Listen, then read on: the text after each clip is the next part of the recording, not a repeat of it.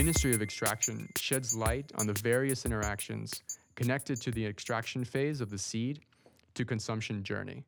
What we do here at Ministry of Extraction is hold conversations with scientists, inventors, engineers, marketers, chemists, farmers, legal teams, and visionaries to understand various approaches and interactions with cannabis plants, and most importantly, human factor throughout the extraction experience. I can't wait to dive into this rabbit hole, right? Because we've been rapping, going back and forth for a couple weeks now. So I'm totally stoked to have you here today, Jay. Appreciate it. And we'll do some quick introductions. And also, Dave, man, we've had so many, under the radar conversations. No one knows about them. And today we finally get to record something and get to share with people. So I'm totally stoked to be here with you, man. Yeah, no, it's Totally great to be here with both appreciate you guys. it, So this is exciting. It's amazing. I definitely appreciate it. So our audience for Ministry of Extraction is an array, is in a spectrum of different parts of the industry. Full spectrum? Full spectrum, right? So, even though at the core and at the middle of the process of seed to consumption journey, we focus on the extraction. A big part that is completely gray is the legal space, right?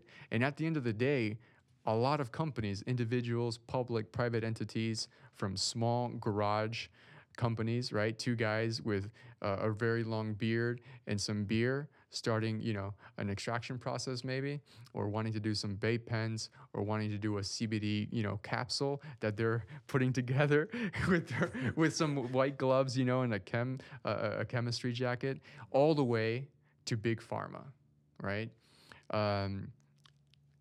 The legality, understanding, and knowledge is super important. So today we're going to be dropping a lot of, truth bombs and legal bombs that we hope everyone's going to be able to consume and hopefully provide some clarity.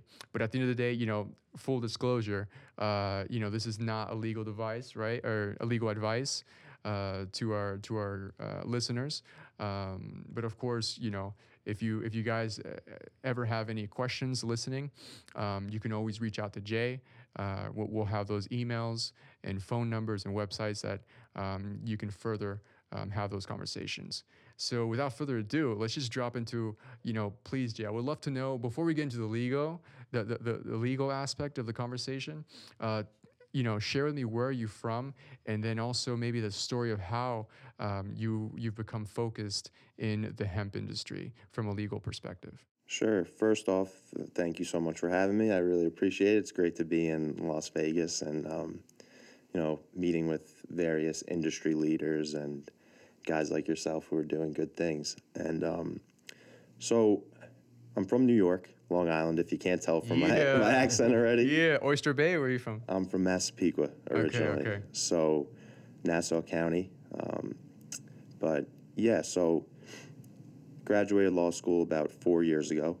And I actually didn't start off in this industry. I started off personal injury, car accidents, trip and falls, things like that. And it's a high volume segment, right? Yeah, it's kind of where I learned how to write motions, how to go to court, what to do, the process, how to negotiate. So like the basics of law, how to research cases, really get some practical experience. And then about 2 years in, I was at the gym. Practicing that 1-2 Mayweather? Or what? Big into bodybuilding. I like fitness. I've been working out since I'm about 14 years old. Played football and lacrosse growing up. Then I got into bodybuilding and weightlifting. And I was going to the gym, and I met Mark Gann, who's another attorney. He's one of the founding attorneys at the firm that I'm at now. And we were friends for about 2 years. Looked up to him as another attorney who had a lot more experience than I do. He was highly regarded in Nassau County and Long Island as a leading attorney in the criminal field. And he explained to me that the other aspect of their work, along with one of the other partners, Rick Collins, is that they counsel and represent dietary supplement companies, sports nutrition companies, companies that are into the bodybuilding industry, all the way down to herbal companies making products that everyday consumers can take. And I mean, when I was in law school, that was a dream come true. You're Right? telling me I could be an attorney for these companies that I follow on social media, that I buy their products Right. already, Yeah. that I attend these shows as a fan. When you were purchasing these products, were you looking at the labels and stuff? What were you looking for? So I would say that I was a little more of an informed consumer than most people that just start. I'd been doing it since I'm 14, taking protein powders, creatine, multivitamins. So I wanted to learn. I wanted to learn what was in these products from when I was young, and what can these products do for me. So yeah, I looked at the labels, not as closely as I do now, for sure. Now that I know all the nuances and the different things that go into the product, and what a label should look like, and how the format should be, and what's required to be on the label. But yes, I looked at the labels, Yeah. and yeah, when they asked me to come on board, it was kind of a no brainer, and I joined up, and that's about a year and a half ago. And from that, when I joined, one of the of counsel attorneys who's been doing this for over 25 years, Alan Feldstein, said one of the things that you need to start learning about is CBD. I said, well, I mean, I don't even know the regular laws for dietary supplements.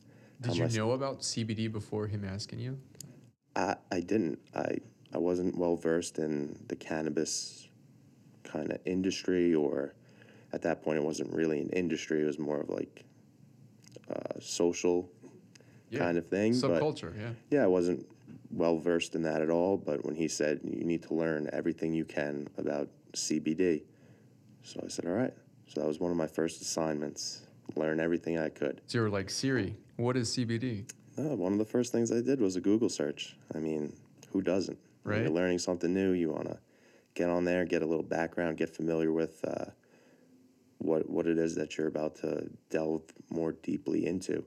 So I started learning, and I'm happy to say that after a little bit of a learning curve, the first 2-3 months, I mean, I couldn't be happier. So yeah, it's a little long introduction. Right but on. No, I love that, it, man. yeah, that's Yeah. a little No, bit. that's a great story. And it's you're very fortunate to be, kind of doing a full circle around being passionate about, consuming sports nutrition and supplements, and, being active, having that sort of lifestyle, and then putting that in a special place within your career. Right. And I mean, look at the outlook. I mean, this is growing, and it's growing very fast. And we'll get into, the sort of uh, types of customers that have come to you, with their needs, and how you guys have found solutions for them. But really quickly, Dave, I'd love to hear your background as well, brother. I know you go deep into supplements, into the science. So I would love to hear a little bit about yourself. Yeah, way back, about 30 years back. Only 30 years, Only right? 30 years with one of the original Whole Food stores in California. And then moving forward. So everything to make it simple, from the front end of the industry of working in a store to the back end of the industry. I've done everything from sourcing and selling raw materials, contract manufacturing of supplements, working for brands, retailing and e-commerce, and everything in between. And what caught my interest most recently in the last few years is I've been helping companies. So right now, I'm going to mention Fuelixer Labs reached out and was asking some questions about specifically CBD for some plant-based options that they're doing. The very first thing I did is I called Rick Collins, who, because of bodybuilding, because of my background in the sports nutrition industry, and Rick was fantastic. Within 30 seconds, he's like, perfect, let me put Jay on the phone. He's like, I got my CBD expert here. And I'm like, you guys have a CBD expert? Right. We do. And that's when I met Jay, and he blew me away. And you're gonna find out as this podcast goes forward exactly why I was blown away. Because the information and the knowledge that these guys have of every aspect, like these guys are truly the legal experts when it comes to dietary supplements, period. And then with the CBD, to me, it was brand new. And I thought going into the conversation with them, I might know more than this guy. Boy, that went away really quick. Within about the first 30 seconds of the call, I knew that I was talking to the right people. I've been following the cannabis industry for a while now, for a long time, specifically CBD for sports nutrition. Started searching and doing research on those keywords for a few years, right? So every time I went to either a GNC, I was seeing if it was popping up or not. Eventually in Las Vegas, cannabis became recreational legalized, so I was able to go into dispensaries, and I would go and look for supplements that contain CBD, because now there's a lot of soft gels and capsules that have CBD, MCT oil, and several different types of blends. And what was interesting to me about these supplements, there's a black and white supplement label between what you see in dispensaries and what you see at a GNC, right?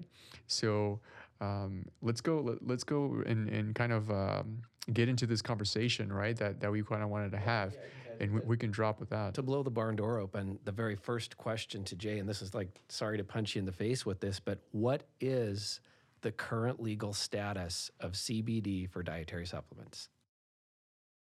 Definitely a loaded question. All right. So, like we said in the beginning, not legal advice. I urge anybody looking to get into this industry to read the regulations for yourself. Contact an attorney. Make sure that you learn as much as you can before just jumping into something like this. So there's a few different considerations. We have the DEA, Drug Enforcement Agency. We have the FDA. Then we have individual states. From the DEA side, when I first started learning about this, it was that CBD was a controlled substance. Schedule 1, that's it. Now, with the recent approval of Epidiolex, they've removed CBD that's within an FDA-approved drug from Schedule 1 to, I believe, Schedule 4. So that changes things a little bit from that perspective. But in the DEA's mind, any cannabinoid is still considered Schedule 1 unless it comes from the parts of the plant that are excluded from the definition of marijuana or cannabis. That's the seeds that are incapable of germinating and the mature stalks of the plant. From that part of the hemp plant or the cannabis plant, from what I understand, you're not going to derive a practical amount of CBD.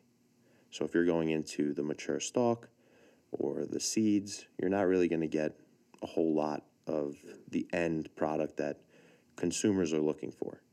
So that really comes from, I believe, the flowering parts of the plant. FDA, as we all know, the FDA is the Food, Drugs, and Cosmetics. They're in control of those kinds of consumer goods. From their perspective, CBD is also not considered a dietary supplement. And whether that means that CBD, the compound itself, is not a dietary supplement, or hemp extract, is that a dietary supplement? Those are all questions that are kind of fleshing out. So I know both of you have heard of the Farm Bill, 2014 Farm Bill. Absolutely. And if you speak to a lot of people within this industry, they point to that as being the bill that legalized CBD. Yeah. It's their flag. Exactly. It was a definite win. It was a good thing for the industry. But if you read the Farm Bill, it doesn't mention CBD. It doesn't mention extracting a compound from the plant. It really just talks about the legalization of cultivating industrial hemp for purposes of research. And that research is done within the Farm Bill. It states either a university or a state-sponsored program.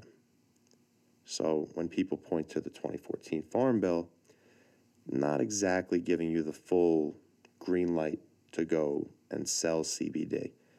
Some people will argue, and it's a a valid argument that if you're extracting CBD from the hemp plant and then studying sales figures, for example, under a university or a state-sponsored program, does that count?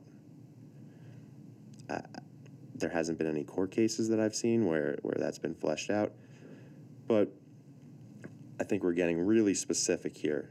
The overall picture is that right now there's a lot of things that are moving and constantly changing. I mean, we could talk this week, and then in 2 weeks, something could be completely different. I know you know that the 2018 Farm Bill is also close to either making its way through or it's in the works. And what the 2018 Farm Bill would do is one of the components within that overall bill is that hemp would be removed from the scheduling completely. So no more of the Schedule 1 for cannabinoids and Schedule 4 for FDA-approved cannabinoids. It would remove the hemp plant itself from the controlled substances list. And that would be huge, and it would eliminate part of this conversation. But we don't know how that's going to shake out yet. Sure.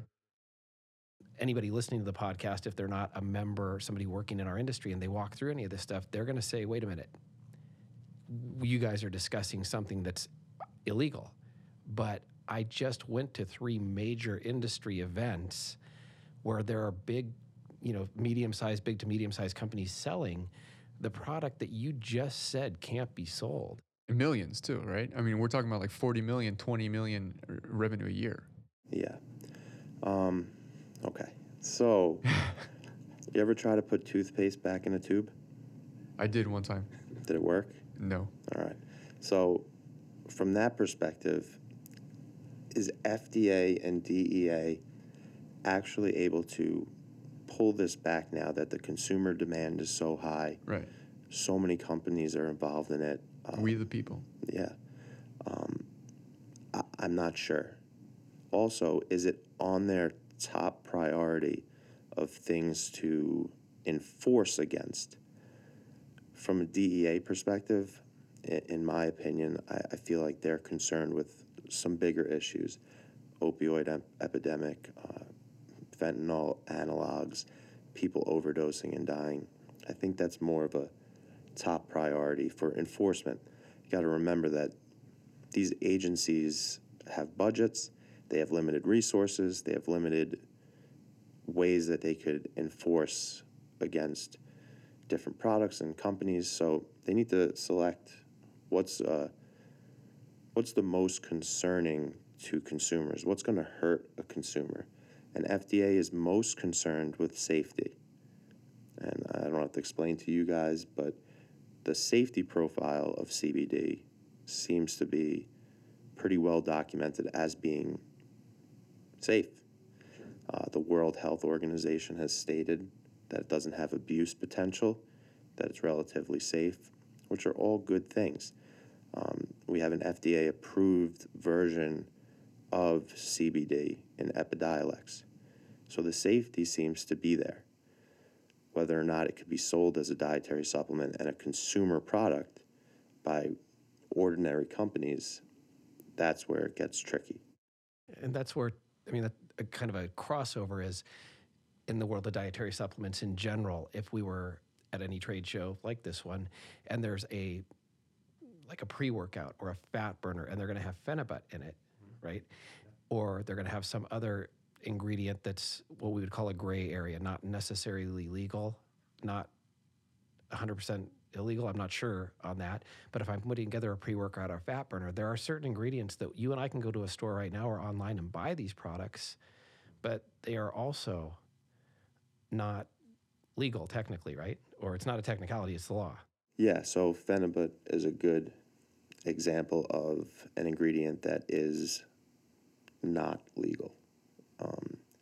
APA, the American Herbal Products Association, and a few other trade associations within the industry just put something out saying that these types of ingredients aren't compliant with DSHEA and the FDA regulations for dietary supplements. You go on Amazon, you can order that, have it delivered at your door the next day. So yeah, there's always certain ingredients that are not compliant or may not be compliant with DSHEA or other FDA regulations, but are being sold. And I think that comes back to where are FDA's resources going towards? What's the most concerning? What's the most likely to cause harm to the consumer? And there's plenty of things out there right now that they're concerned with that they're taking enforcement action against. And you can see those warning letters. They're public. You can see which companies receive a warning letter. They're pretty much daily. So, but to answer your question, yeah, there's plenty of companies selling non-compliant ingredients. Yeah, I mean, you can go to, we just saw at the CBDIO. Well, yeah, we had an interesting discussion of, I'm going to say a semantics discussion on what a CBD brand, and on their backdrop banner for their booth, it said available at Amazon. One question on that, they actually gave us the 2 bottles. One of them for Amazon, it's hemp, but when I asked the guy, it says 1,500 milligrams. I'm like, of what? He's like, well, that CBD. I'm like, it doesn't say so anywhere. He's like, no, that's the Amazon bottle. So labeling becomes particularly important with something that, as an industry, different companies want to sell CBD. They want to sell hemp. But when companies do it the wrong way, it kind of puts a stain on the rest of the industry. So yeah, mislabeling a product, that's a violation, and it could be a crime. So if you're mislabeling a dietary supplement, you could receive a warning letter, you could receive civil action against you, which is going to cost you monetary damages. You're going to end up paying. Or you can end up, if it's that serious, you could end up under criminal investigation. So it's very important to make sure that these products are labeled properly and not disclosing to a consumer what's in your product. That's something that the FDA is always going to be concerned with. You mean to tell me you're not telling the consumer what they're taking? That's a safety concern. How do you know how much to take? How do you know what to do if you get sick? How do you know what to do if there's a problem with your product? So labeling is very important. Well, when you say proper labeling, right? If a consumer is going to any store, whether they're purchasing something online at Amazon, or if they're going to a dispensary, or they're going to a supplements retail store, and they pick up a bottle, right, or a protein blend with CBD, what sort of labeling should the consumer look for so that they know the quality or the legitimacy of this label?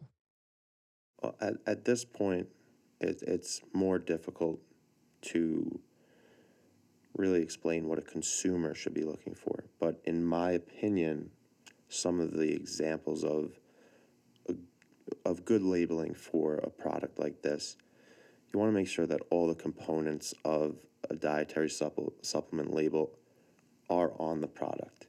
So what does an ordinary dietary supplement need on the label? It's required to have a net quantity of contents. How much product is in here? Is it 1 ounce, 10 ounces? That needs to be on the front of the label. If they're missing that could be a red flag. The word dietary supplement needs to be on the label. You could get fancy with it, and there's alternative ways of labeling it where you could say herbal supplement or botanical supplement, but it needs to be labeled as a supplement. If it's labeled as a food and it has a supplement facts panel, it's misbranded. What else do you need? So you need the name and address of the manufacturer or distributor. Who's making the product or who's selling the product needs to be on the label.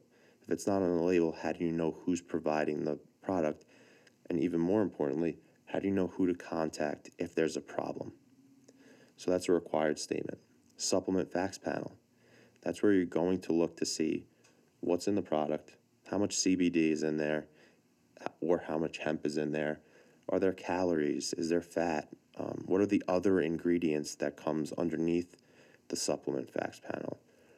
Is there MCT oil in it? Is there sunflower oil in it? Peanut oil? Are there allergens?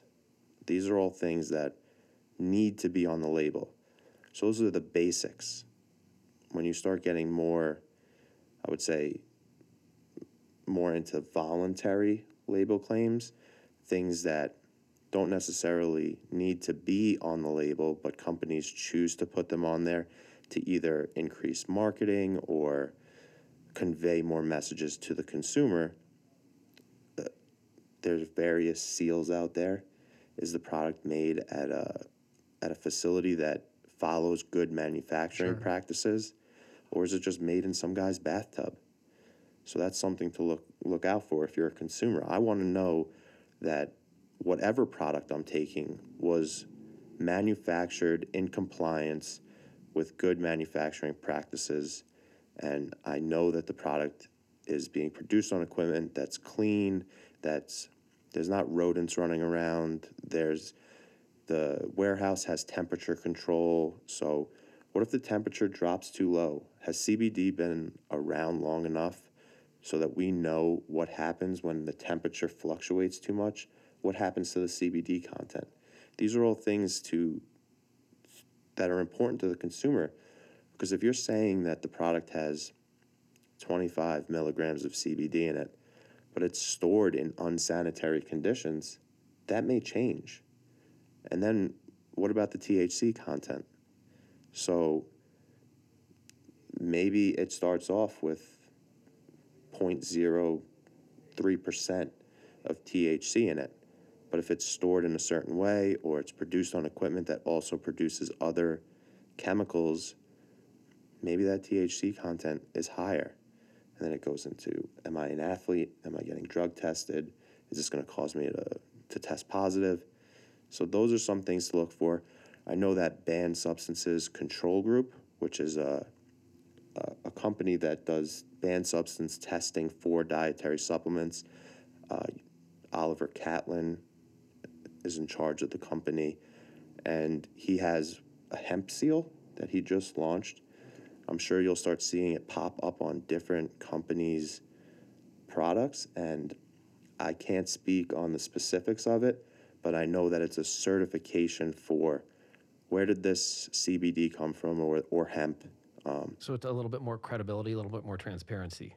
Consumer trust, right? So you know what you're getting in your product has been tested for banned substances, or does the level of THC match? That's really important. And so here, again, locally in Las Vegas, UFC fighters, bodybuilders, powerlifters, Olympic lifters, endurance athletes, common people are taking CBD.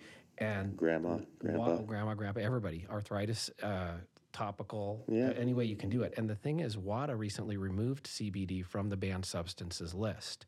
So now you're telling me that there's actually the banned substance, like you can actually get a hemp seal. So if I'm a consumer, and again, this is personal, I'm asking you as a person, not as an attorney, it would be to my benefit to look for that hemp seal then on a product. Yeah, I mean, I think more companies will start leaning towards, if they're a legitimate company, they may start leaning more towards conveying to the consumer that, hey, our product was tested by a lab. These are the standards. Here's the test results. Right. So you can see for yourself. There, yeah. And consumers want transparency now, right? They want to see that there's not a proprietary blend of ingredients that I don't know how much of each ingredient is in there. They want to see what's in the product. They don't. They want to know what they're getting. Exactly. They want to know what's going in their body. I mean, I know I do.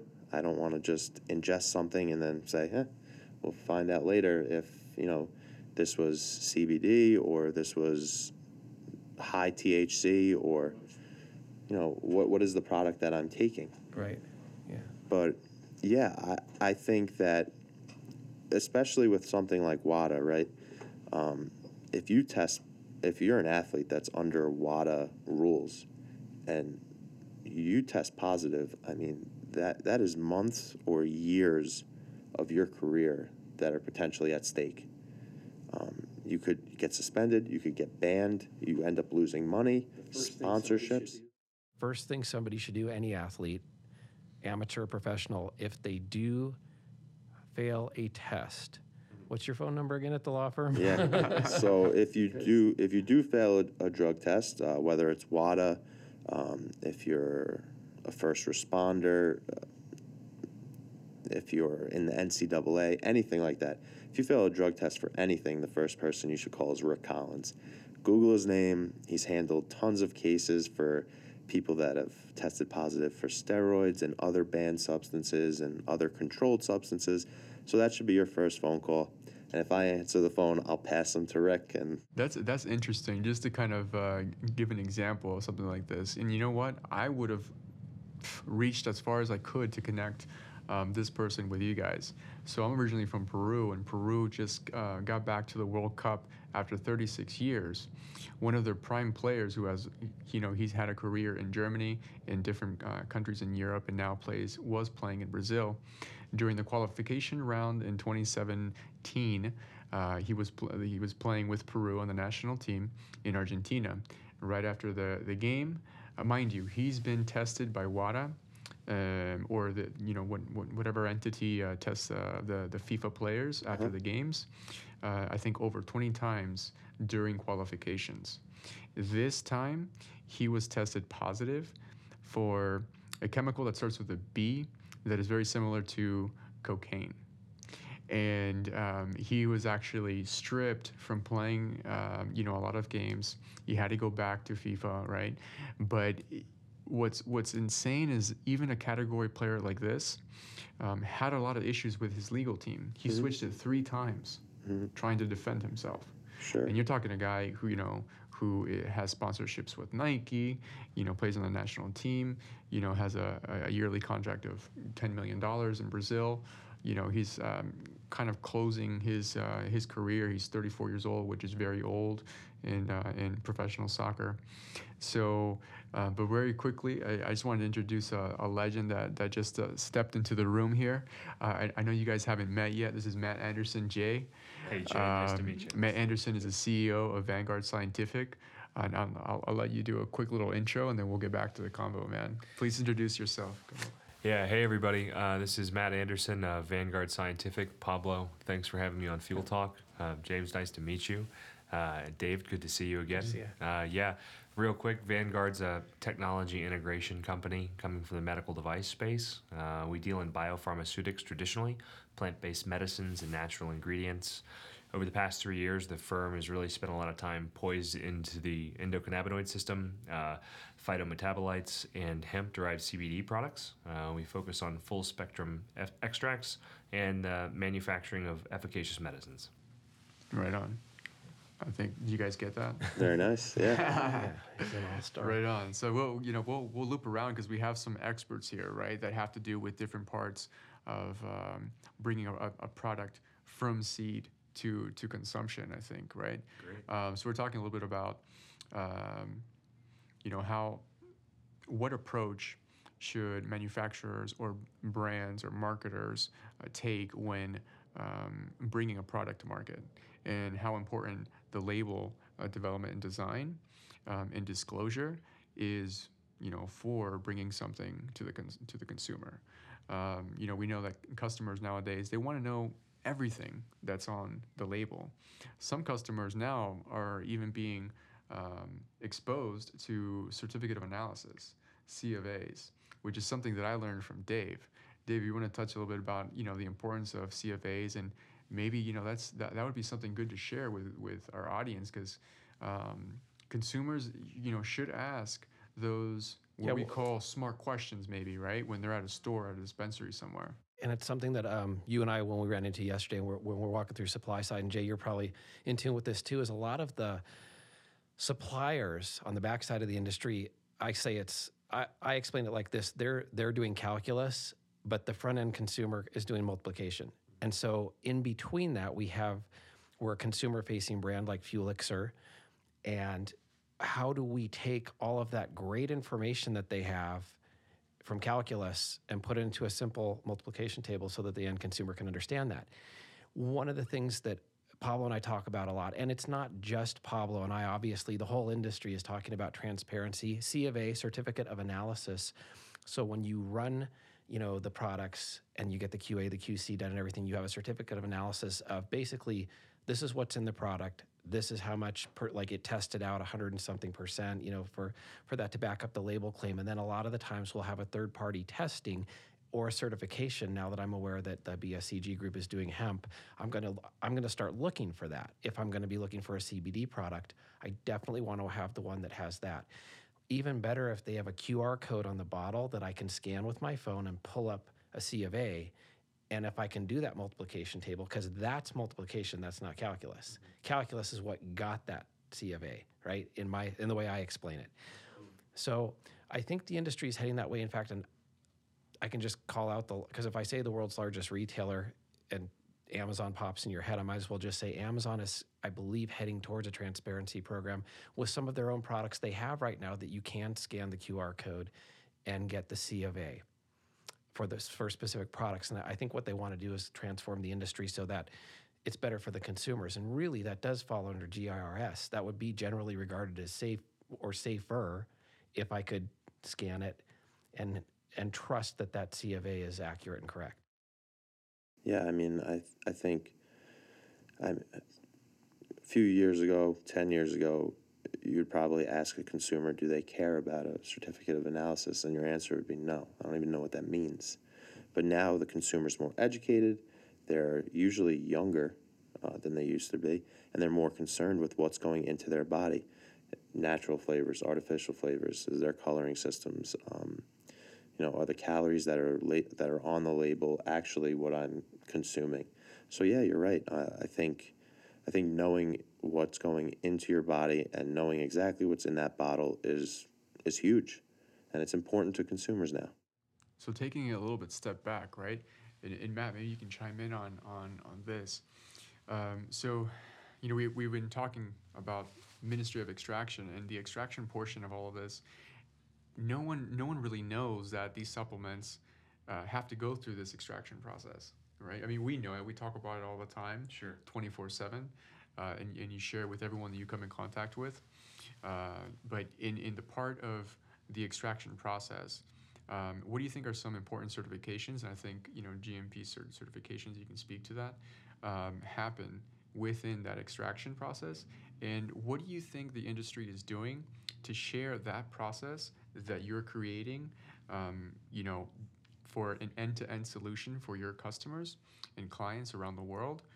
How can you help that process kind of be delivered and transcripted into maybe a marketing team or a sales team and have something more of like a consumer-facing message there?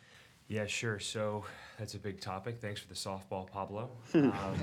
It's an interesting piece because it does kind of cover what you were speaking about with James and David, and that discovers what does the consumer have as a knowledge base? Multiplication versus arithmetic, and then the boundaries of FDA compliance, right? So there are no validated labels in this marketplace because it's not a federally regulated product yet. So you're seeing a kind of a nascent nutraceuticals marketplace prior to the natural ingredients reform, as you're starting to talk about what sort of these phytocannabinoids or other terpenoid minors, again, metaphytometabolites and things along those lines that are coming out of these new plants and plant-based extracts. Efficacy and quality control is the largest piece of the conversation, and we're looking to the north as Canada's fully legalized cannabis under a CGMP protocol. People that understand good manufacturing practices don't necessarily have a framework to care on the reasons why it's so important. But especially as you move into ingestible products, we work with a number of suppliers inside of the cannabis industry and the regulated markets that are focusing even further on standard quality food grade manufacturing, or SQF grade 3. And what you're going to find, in my opinion, is these products are going to demand a higher value at the retail register, right? The consumers that you spoke of, James, is the lifestyles of health and sustainability, the LOHAS demographic and the people that care about that panel. So in an environment where you currently can't say this is a therapeutic or beneficial product or take any sort of claims for well-being, what you really have to stand by is your certificates of analysis, right? So it's what's inside of this oil or extracted product. So Pablo, to the second half of your question, yeah, a lot of our clients really value what Vanguard brings and the capability to deliver full spectrum extracts. And full spectrum then will show you on that COA the entire list of whether it's tetrahydrocannabinol, THC, or CBD, or any of the other cannabinoids, or any of the other terpenoids or flavonoids or esters that create what this soon to be broadened narrative of the entourage effect will be in this plant-based medicine environment. Could you speak to the GMP certification aspect of this portion? Sure. Well, I mean, we touched on it earlier a bit about, is the manufacturer who's producing the end consumer product following good manufacturing practices? And the reason why it's so important is because whether the product is produced on machinery that's sanitized, clean, are the employees trained, is the quality control there? Are there rodents running around? Is there temperature control? We touched on this. If that's not there, that's like the bare minimum of what you need. And then, like you spoke of, there's additional measures, certificate of analysis, how detailed are they? How much information are they providing? All those things add value to the end product.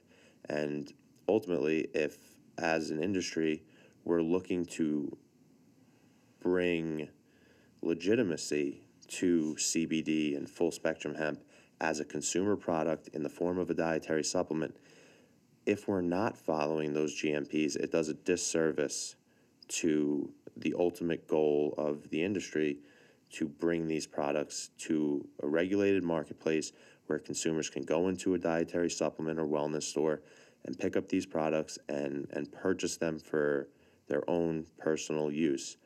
And if the industry starts running around like cowboys and just making these products wherever and not worrying about good manufacturing practices, then FDA is less likely to accept this as an industry. That's where we run into trouble. I think it's probably unfortunate, but right now we have some of the wild west going on with CBD. We've all seen examples of that. Without naming any names, there's some products out there that shouldn't be out there. And another interesting thing to that piece is, as we're seeing the reformation of the tax farm bill here that's going to pass in 2019, the allowance for interstate commerce of non-detectable cannabis and hemp-derived CBD products that have a below 0.00% THC available content, you're going to start seeing that certificate of analysis be a benchmark to allow and unlock the opportunities for some of these larger limited partners like the Procter & Gamble's of the world to be able to start participating in what will probably become one of the largest ingredient commodities internationally. Agreed. What do you see? Do you have customers and people asking you about the international aspect about CBD?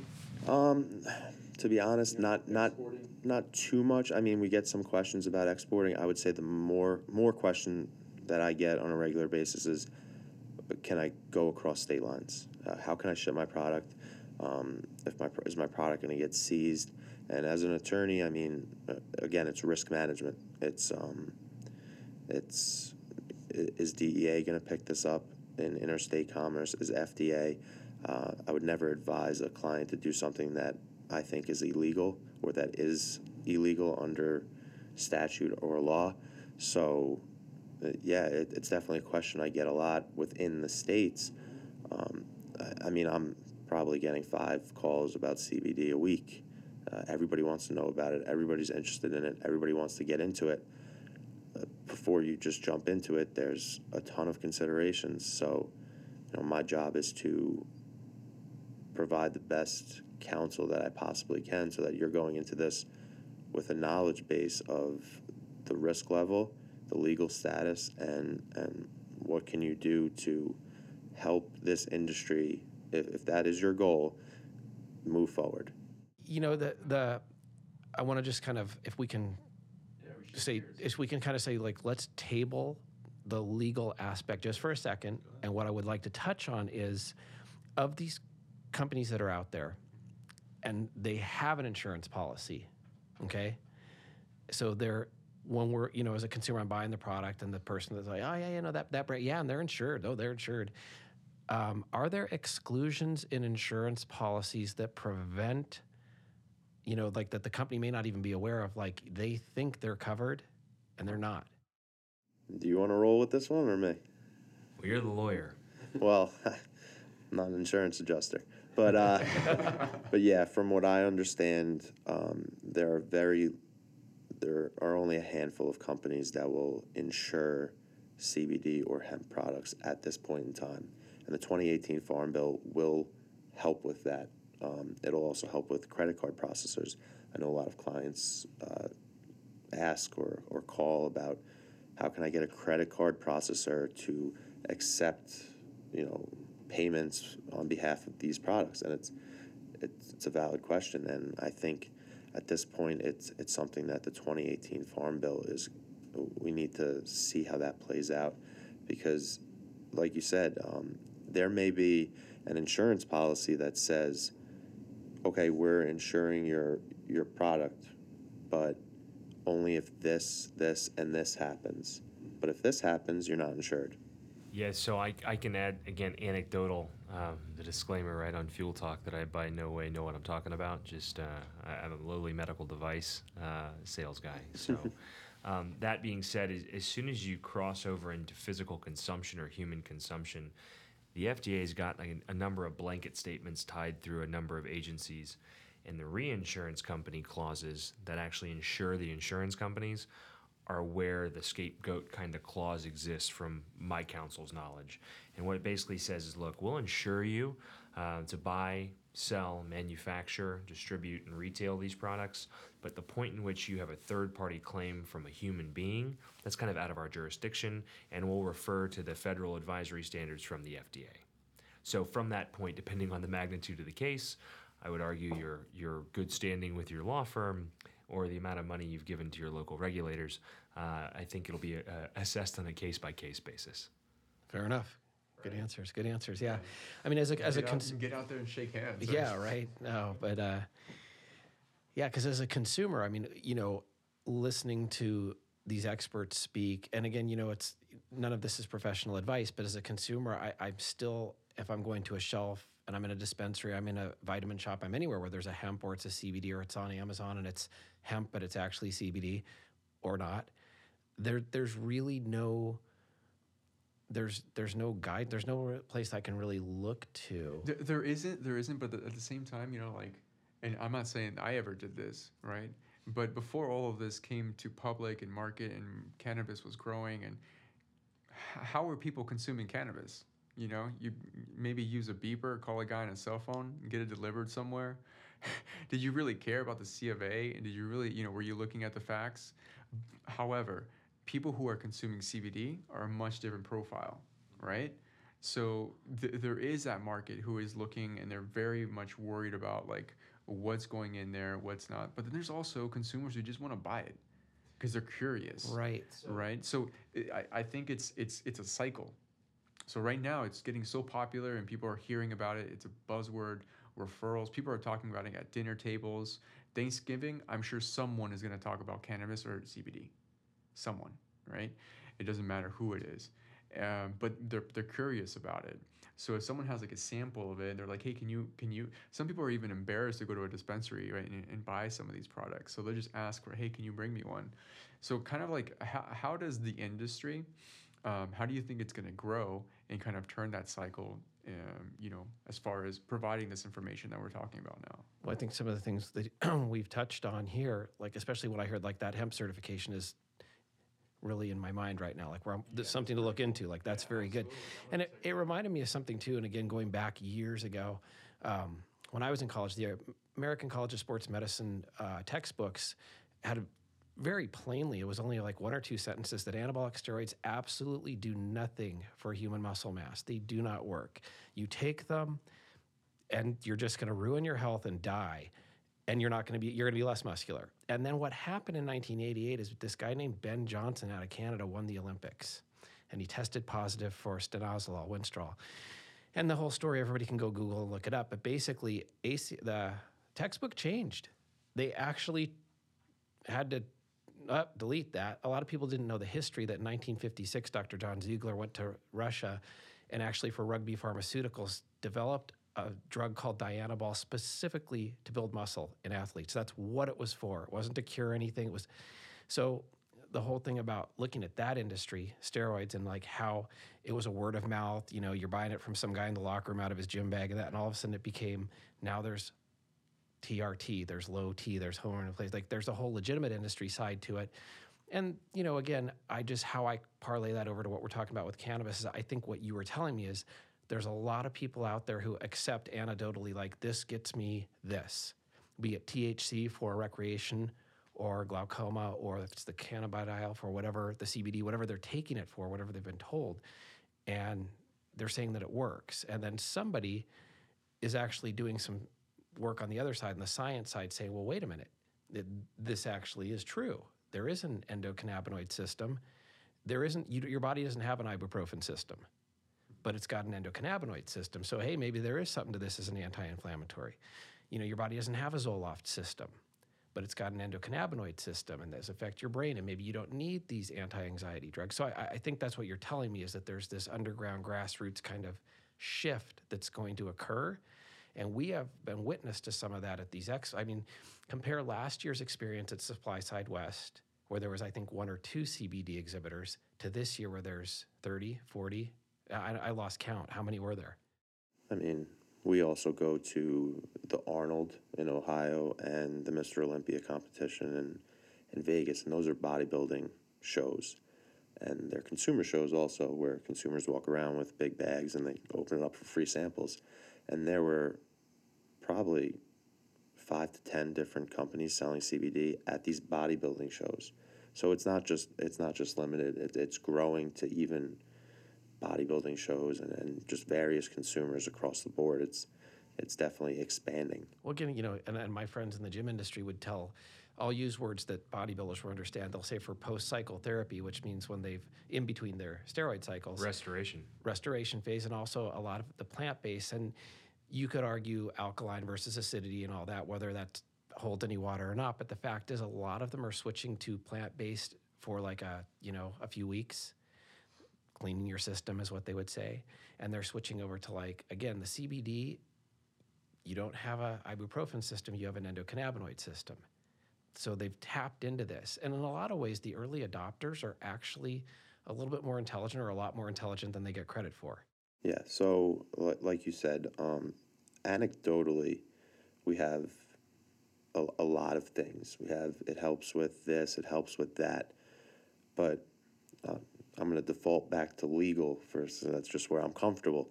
But as we're with the overall goal in mind of moving this industry forward in a positive direction, one of the things that are extremely important is claims substantiation.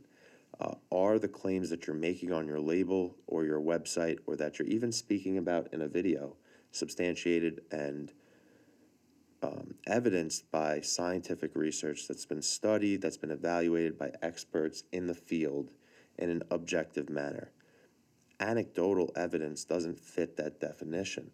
So what we do need as an industry moving this forward is good research, good studies, clinical, or at least close to clinical studies that are done in humans, not in mice, not in rats. I know it's been said that we've cured cancer 1,000 times in rats, but we can't necessarily do it in humans.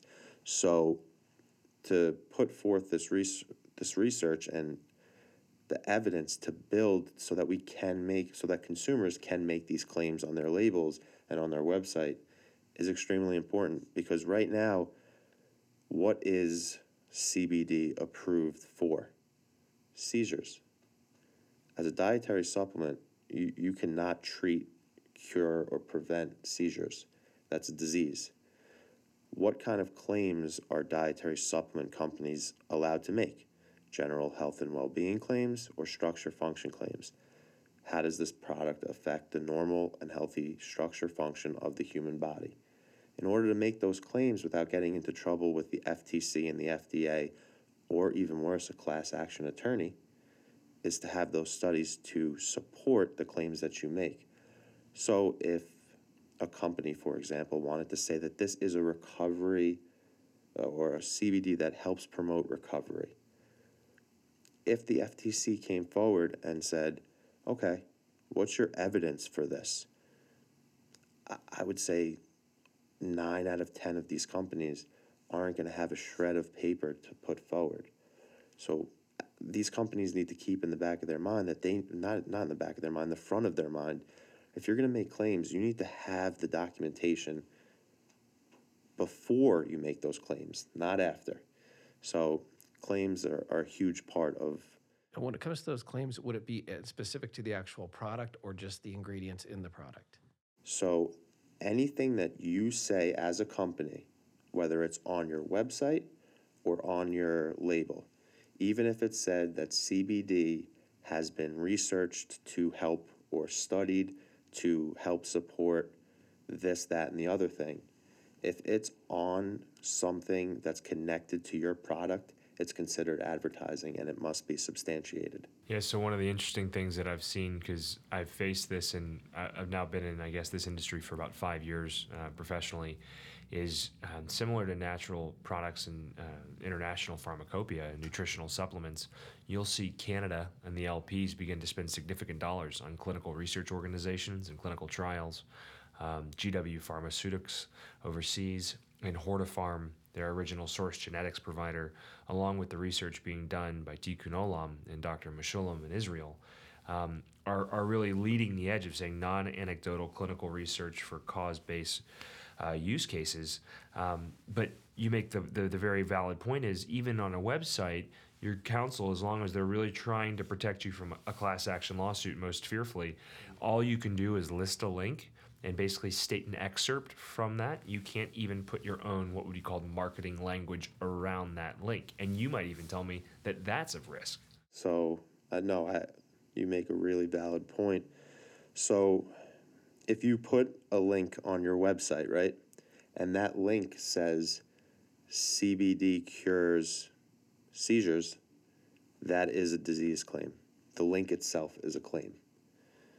If the link doesn't have a disease claim in it, and it's just a generic link that says CBD research or something along those lines, and then the consumer clicks on it and it takes them to a different site, it's less considered a claim, but it can still be. If the FTC or the FDA wants to interpret it as a claim, they will. So, and that's the hard reality of it, everybody. But the branding, consuming, marketing, package retail companies, if I was in their shoes, which I'm not, I would say, look, if there is validated and substantiated international claims about a certain ingredient, then I'm going to put nothing on my box. I'm not going to say anything. I'm just going to list the ingredients and allow the consumers to absorb the rest of the ether that is new digital media. So that's an excellent point, because what is the point of making claims? To sell product, for the most part, to convey a message to the consumer. When a product is this popular, to the point with CBD, everybody knows what it is, everybody knows what it does or what it's supposed to do. You don't need to hard sell something like that, or at least I don't think that it's necessary. With something that's not as well known, if it's a new thing and you're trying to really educate a consumer, you may need to say more about it. As you say more things, your risk level goes up with anything. You start explaining more and more and more. There's more room for a consumer or an attorney to say that they were misled, that they were deceived, that this was misleading advertising. But yeah, a lot of companies, especially the bigger ones, have chosen not to make any claims at all. And that is a strategic move to reduce risk. And it's not in my opinion, it's not a bad move. It's not necessarily a great move because some companies want to make certain claims, and some consumers will not know what exactly it is that this product does. But as the research that you pointed to continues to expand and grow, then certain claims you'll start seeing pop up and be substantiated, which is overall great for the industry. Right. Because I know you've been in the industry. A big knock on the dietary supplement industry is that claims are just made and they're unregulated. We don't even know whether or not this product does what it says it does. Well, that may be true, but I think that the trend in the industry is more towards, well, that's not the case anymore. It may have been a little more of the Wild West back in the day, but now we're moving towards these claims consumers need to see that these claims are supported. And to Pablo's point earlier about a more educated consumer, so one of the things I know with Felixer Labs is they talk about what's in the product. So instead of saying like what's in the product does this for you, we leave that to the consumer. The consumer is going to know how is this going to affect my biochemistry, physiology, whatever. But if you can just show them, then it would be I would say probably less exposure to risk if you just focused on the purity and quality and standard of what is in what the product is. Yeah. So another, in my opinion, another reason for making claims is to differentiate yourself. Well, there's a million creatine products out there. How is mine going to sell? Well, I'm going to make claims. I'm going to have 18,000% better absorption. Exactly. I'm going to sell this product. There are other ways to differentiate yourself, especially in something like hemp or CBD. What are you providing that other companies aren't? A certificate of analysis, a seal, some kind of testing program where consumers can see what's in the product, traceability. Where did this CBD begin and where did it end up? There's tons of ways to differentiate yourself that don't necessarily involve making claims. Right. So that, yeah, again, farm to finished product or seed to shelf, as anybody wants to. Yeah. So that, and again, I think that if, and we're not seeing, surprisingly, we're not seeing that. We're seeing actually a lot of the claims, but I think that the unique differentiators for like a Felixer or for a handful of other brands are actually focusing internally on what is in the product and what they're bringing to the shelf, which is the smarter thing to do then. Yeah, I mean, ultimately, if you bring a great product, sales will come, consumers will enjoy what you're putting out there. But the first thing you need to bring to the table is a good product. Like that's the minimum, and then you build from there. So yeah, I agree. Have you had anyone ask you about vape pens and labels on vape pens? So in the dietary supplement industry, generally, a dietary supplement can only be taken orally and intended for digestion. Vaping is regulated completely separately from the dietary supplement industry, but it's still regulated by the FDA. Different set of rules. I'm not an expert in that area of vaping. It's still in flux from what I understand. There's different components that are moving. There's a more concern towards the safety of children and different flavors being marketed as targeting children. So then when you add something like CBD or marijuana to that, I think it increases FDA scrutiny over the category as a whole. But there are, in addition to CBD being vaped, there are certain companies that are selling vapes that are vitamin vapes. Vape your vitamins is like the new thing. If I'm going to put on my predictor hat here, I would say that FDA is probably going to come down pretty hard on a few companies. Well, we just witnessed earlier today, like the salted chocolate caramel tobacco vape, and it's like, yeah, or the Sour Patch Kids flavored gummy worm flavor, like those aren't targeting adults, but they're tobacco products, and in all reality, that I think the point that you're making is like that the FDA they're aware Oh yeah, they're definitely aware, and like I said, FDA's primary concern is safety. And when you start messing with kids, and there's something to stand behind, and there's an agenda there to protect the children, people are going to get behind it. And if you're pumping flavors that are Sour Patch Kids or Warhead or whatever the candy is, and it's in the form of a inhalable nicotine product, they're going to say that you're marketing it towards kids. And then if you start talking about vaping your vitamins, something that I don't know of any evidence that shows that that's safe or effective. You're asking, in my opinion, you're asking for either a warning letter or worse, which is criminal or a class action. I don't think many athletes are going to be vaping anytime soon, right? Or maybe in the MMA, right? Maybe in MMA. We got Nate Diaz, right, doing it right on stage, wasn't he? He was vaping CBD pen. Exactly.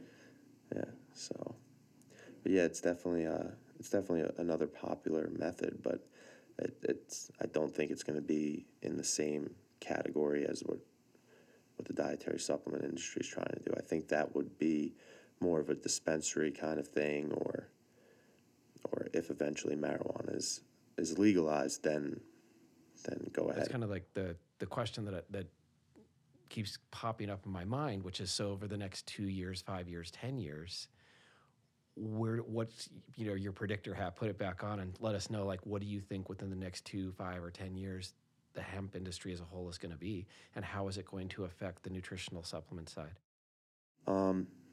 I think that once the Farm Bill, if it passes, I think that's going to open up a more clear path to see where this is heading. I don't think we're slowing down the consumer side of it. I don't think FDA or DEA can reel that back in.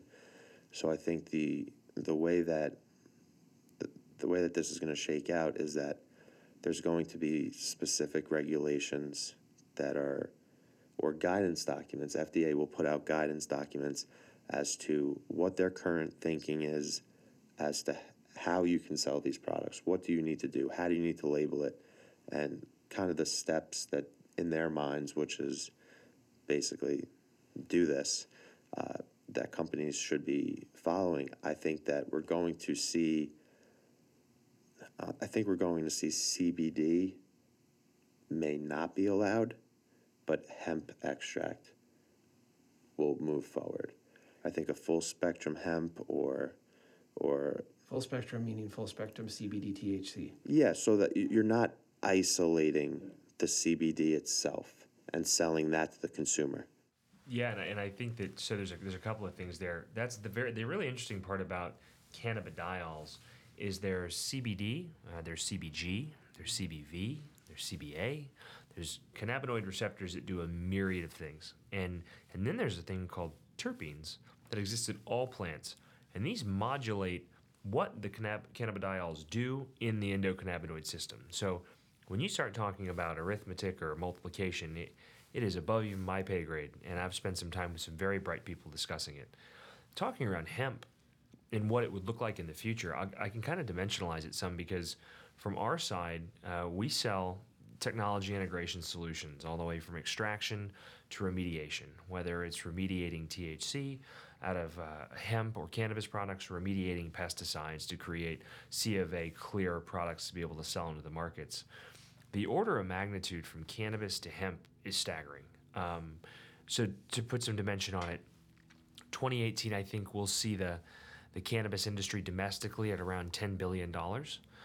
Forbes and some of the larger predictive indexes, like the Brookings Institute, is saying things like $25 billion by 2020 would be the domestic GDP of total, including ancillary products. It's a staggering growth. It's actually faster than broadband, fastest growing industry in the world's history. But now set that next to what some of the largest chemical and largest agricultural companies have said about hemp.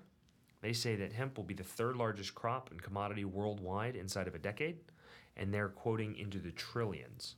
So when you start looking at, to your point, Jay, whether it's going to be CBD or hemp, I think they have to start at a broader categorization and allow the consumers to make the justification for themselves on why they're taking it, because we're not just talking about one or two ingredients, CBD versus THC.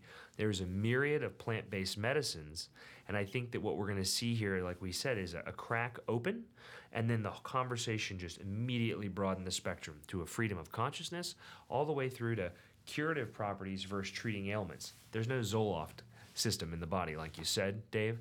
And I think as we look at Eastern medicine and that stigma of woo-woo Eastern medicine goes away, as we look at the nutraceutical space and natural ingredients and natural supplement space continue to upregulate themselves, the quality of products and the willingness of the consumer to learn about their ingredients to take care of themselves is going to drive this from a consumer's point of view.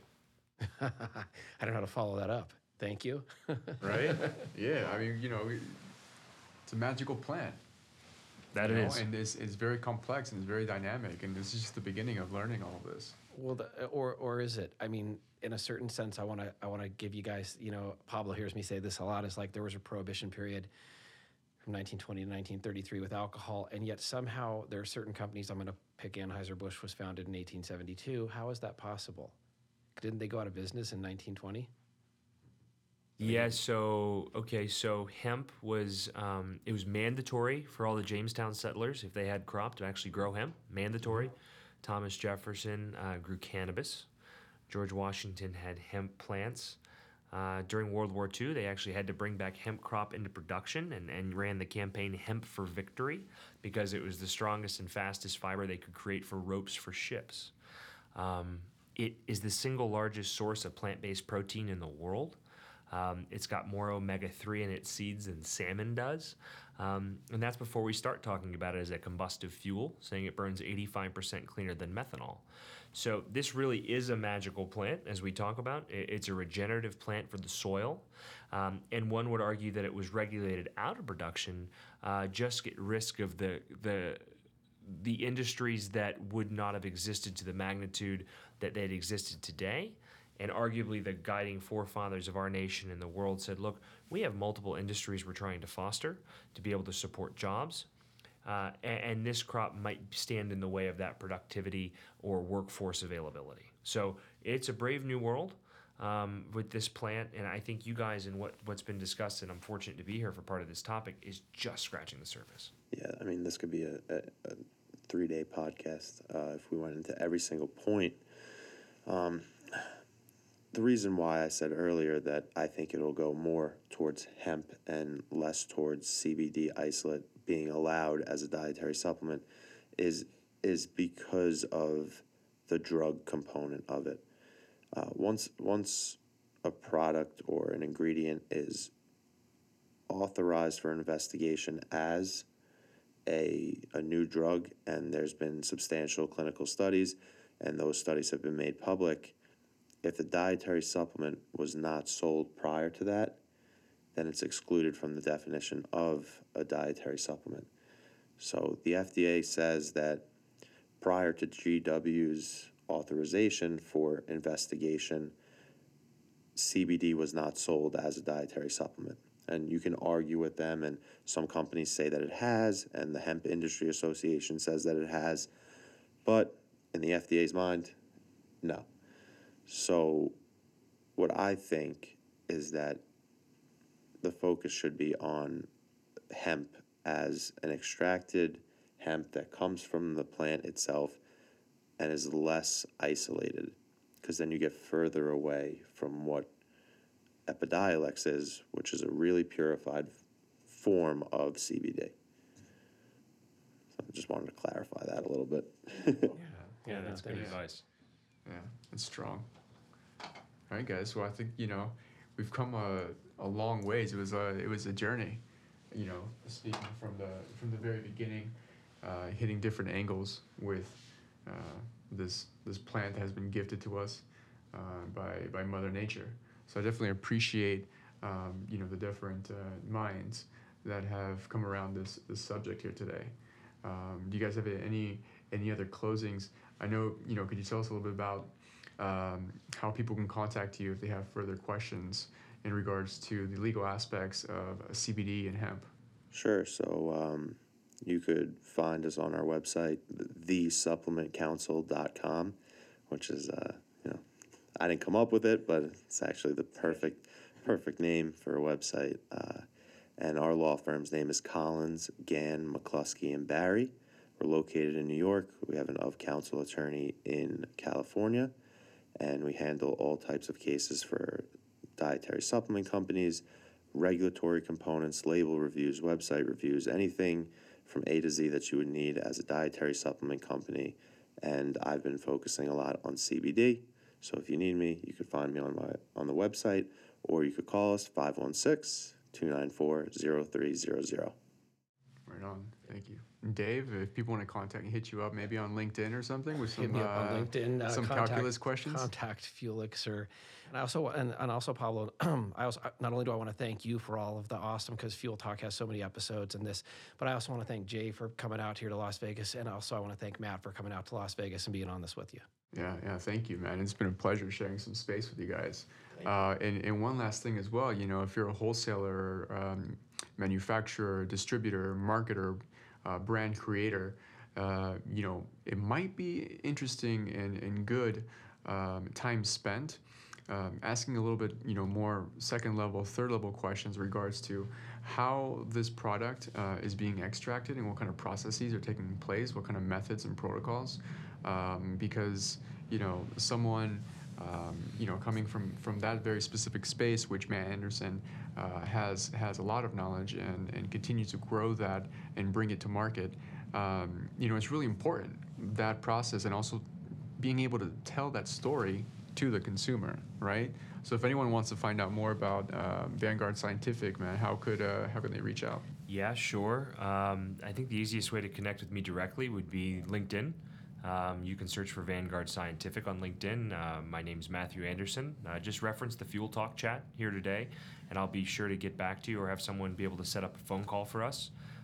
You can also head over to Vanguard Scientific to learn a little bit more about what we're doing. That's vanguardscientific.com. You can click the link, right?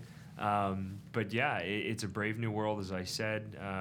We have the opportunity to work with some of the best and brightest and most regulatory compliant operations in the United States, Canada, and globally. And hope to continue to see Bright Minds show up and provide good insight and advice as our clients and other folks drive forward to build the next, the fastest growing industry in the world, we could say. Yeah, it's exciting. It's exciting, guys. Thank you so much.